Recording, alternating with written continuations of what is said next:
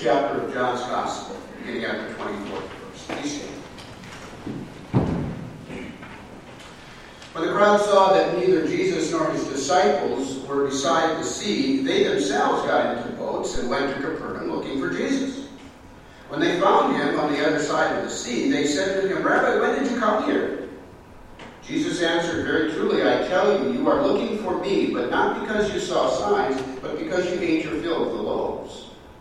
Do not work for the food that perishes, but for the food that endures for eternal life, which the Son of Man will give you. For it is on him that God the Father has set his seal." And he said to them, "What must we do?" Then they said to him, "What must we do to perform the works of God?" Jesus answered them, "This is the work of God, that you believe in him who has been sent." So they said to him, "What sign are you going to give us, so that we may see it and believe you? What work are you performing? Our ancestors ate manna in the wilderness, as it is written, he gave them bread from heaven to eat." Then Jesus said to them, "Very truly, I tell you, it was not Moses who gave you the bread from heaven, but it was my Father who gives you the true bread from heaven. For the bread of God is that which comes down from heaven and gives life to the world." They said, "Sir, give us this bread always." Jesus said to them, "I am the bread of life. Whoever comes to me will never be hungry. Whoever believes in me will never be thirsty." Praise to you, Lord Christ. See?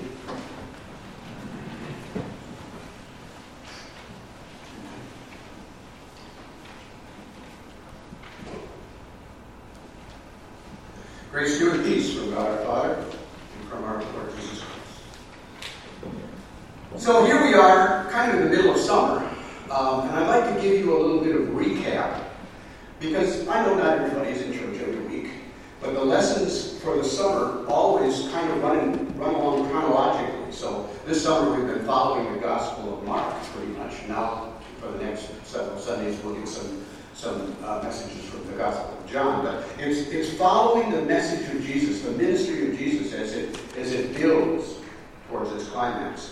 So I'd like to give you a little recap of where we have traveled with Jesus this summer. Jesus began his ministry in his home area of Galilee, around that big lake called the Sea of Galilee. Since the beginning of our summer, we've watched Jesus move around back and forth across that body of water, across that lake. Most of it, as I say, was from the Gospel of Mark. But now we have some lessons from John's Gospel. As Mark told it, Jesus and his disciples, he has shown his power in healing. He's shown his compassion by restoring life to a little girl who was dead, health to many who were sick. He's shown his compassion by feeding the hungry folks on that hillside. He fed them with fish and bread and with the word of God's love. He's demonstrated that even nature obeys him, as he calmed the sea and stopped the wind on the lake. He's shown that demons feared him, and he's shown that his human nature grieved the death of his cousin, his friend, John the Baptist. And as we have seen Jesus like a normal human being, he needed time and space to rest and reconnect with God.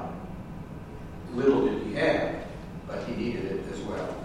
We've seen him as a great teacher and storyteller who told parables of seeds and harvest, of growth in seeds, growth in nature, and growth in the seeds of faith in human hearts. And now we see Jesus as he begins to talk about who he is. He says, "I am the bread of life." Now, and he says, in a sense, now that I have your attention, now that you've seen what I can do, let me tell you who I am. Let me tell you about my relationship to the Father. Jesus says, this is the work of God, that you believe in him whom he has sent. I am the bread of life, and whoever comes to me will never be hungry. This is one of the great I am sayings of the Gospel of John. There's a whole list of them. I am the light of the world. I am the good shepherd. I am the door. I am the resurrection and the life. I am the way, the truth, and the life. I am the vine. And now I am the bread of life. Jesus is using the term I am as no accident. It isn't a coincidence that he says I am. Jesus is very consciously using that term. The same one that God uses with Moses in Exodus when Moses says, "But who are you?" And God says, "I am the eternal one," is what that implies. I am. So, for Jesus to claim to be the bread of life, to be the I am, is astounding to people. And Jesus not only claims to be the one, he also claims to be the staple of life, the bread of heaven. You know, as we sing in that old hymn, a bread of heaven, fill me, feed me till I want no more. Jesus claims to be that bread. And you know, people in Jesus' day lived on the margin of starvation. Most of those that Jesus was talking to did live that way, from day to day almost. One bad harvest, one moldy batch of wheat, one infestation of vermin, and they were in real trouble in his society. It meant hunger and the real possibility of famine, of starvation. So for Jesus to claim that he was God, that he could end spiritual hunger, is an astounding claim. And they'd already seen and experienced Jesus' power to provide them with material bread. That was all the Twitter in the crowd. Now he was claiming to be able to end their spiritual hunger as well. Well, you know, unlike people in Jesus' day, for us bread is no big deal, is it? In fact, we often avoid it because of the carbs, or the calories, or the gluten. But I do like bread.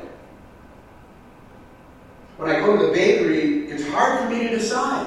I want to try all of them, all of those wonderful, beautiful loaves. We have company at our house again this weekend. And my sister brought a loaf of cardamom bread. I can't stay away from it. It is so good, toasted with a little butter on it. We do like bread. But for us, it's really no big deal. You just go get a loaf. I like to bake bread sometimes. I've done that sometimes. It's good therapy. And with that, the result of that, with a little butter and maybe a little cheese, pretty good. It's wonderful. Realtors suggest to people that when they're showing their house, they should have bread baking in the oven.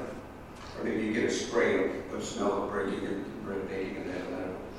Because that sells the house better. It feels like home. And we use the term bread as a reference to money, don't we? I gotta get some dough.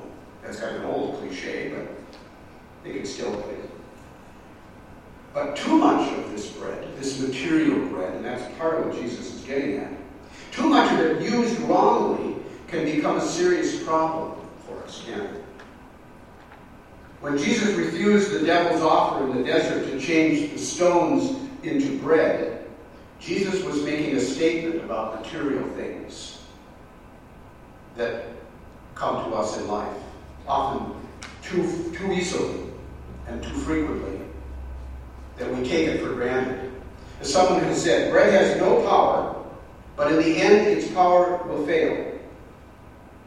Bread can buy you land, but not love. It can give you bonds, but not brotherhood. It can give you gold, but not gladness. It can give you silver, but not sincerity. It can give you carrots, the kind that come with diamonds, but not character.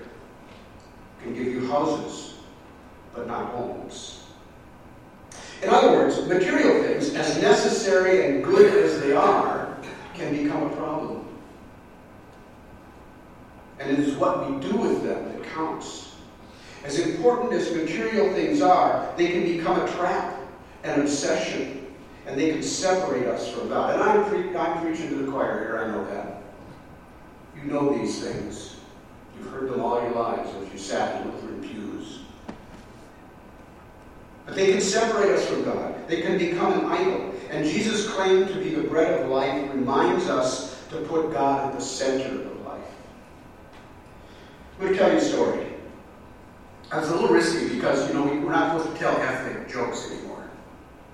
But somebody told me if you use a nationality that doesn't exist anymore, if it's somebody who's gone away historically, it's okay, you can get away with it. So here's the story.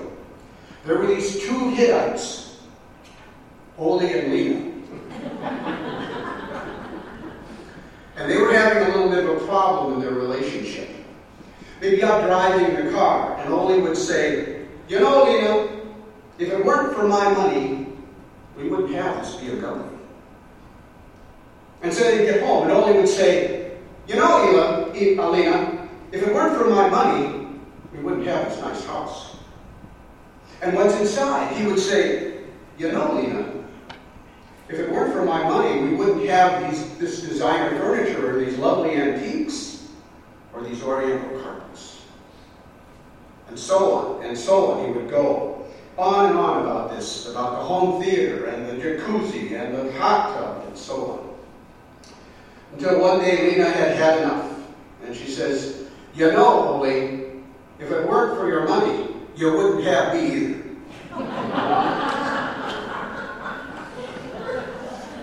Those two kids. So material things are a blessing and a bane and a blessing for us. And Jesus wants us to know about the true bread from heaven, not just the bread of those two Hittites, Oli and Lena. Oli was obsessed with material things, but so was Lena. Jesus offers the true bread that satisfies us spiritually. Jesus is the true bread. I am the bread of life, he tells us. I am that same God who spoke to Moses. I am. Yes, as long as we live, we need material things. We need physical bread to live. We need material things to make life livable. But when we know Jesus as the true bread, material wants and needs are put in the right order. Needs don't become wants. We can be satisfied with what we have.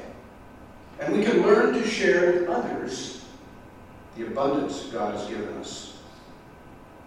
As we get older, I guess we realize that material things, earthly bread, is a means of personal health and a means to love others. Material things should never be an end in themselves. That makes us into some sort of unreformed Ebenezer Scrooge. These things need to help us along the road. And Jesus offers himself as our bread in prayer, in worship, in devotions, and finally in Holy Communion that we share together today. Jesus is our bread, literally as well as physically, spiritually. Jesus is our bread of life in the wine and in the host. As we gather at this table, Jesus himself, the holy I am, offers himself to us in these earthly elements of bread and wine. And make no mistake, as the church tells us, as Jesus himself tells us, this is the body and the blood of Jesus. It is Jesus himself in the forms of bread and wine. I came upon this quote. One commentator says this about the mystery of Holy Communion. And truly, the operative word is mystery. After everything has been said and written about the meaning of the Lord's Supper and the truths it proclaims, still more remains. No one will ever get at it all. The Lord's Supper is a mystery and the proclamation of a mystery. Something happens at the Lord's table that doesn't happen anywhere else in the church's worship. However, that something defies definition. Why was it in the breaking of the bread and the sharing of the cup that the Emmaus travelers recognized Jesus, though they had traveled with him for hours without any recognition? I do not know, the commentator says, but I am confident that a similar occurrence is possible today as people break the bread and drink the cup of the Lord's Supper in worship. A mystery where the great I Am comes to us. So this bread and wine is our spiritual food for support, for forgiveness, for the confidence in faith, for our strengthening for the work of love and the work of the gospel. Yes, this communion is Jesus with us. This is the bread of life. Amen. Peace of God that passes all understanding, keep our hearts and our minds in Christ Jesus. Amen. We'll take a few moments now of silent reflection as we sit and maybe take some deep breaths and prepare to move on in our worship.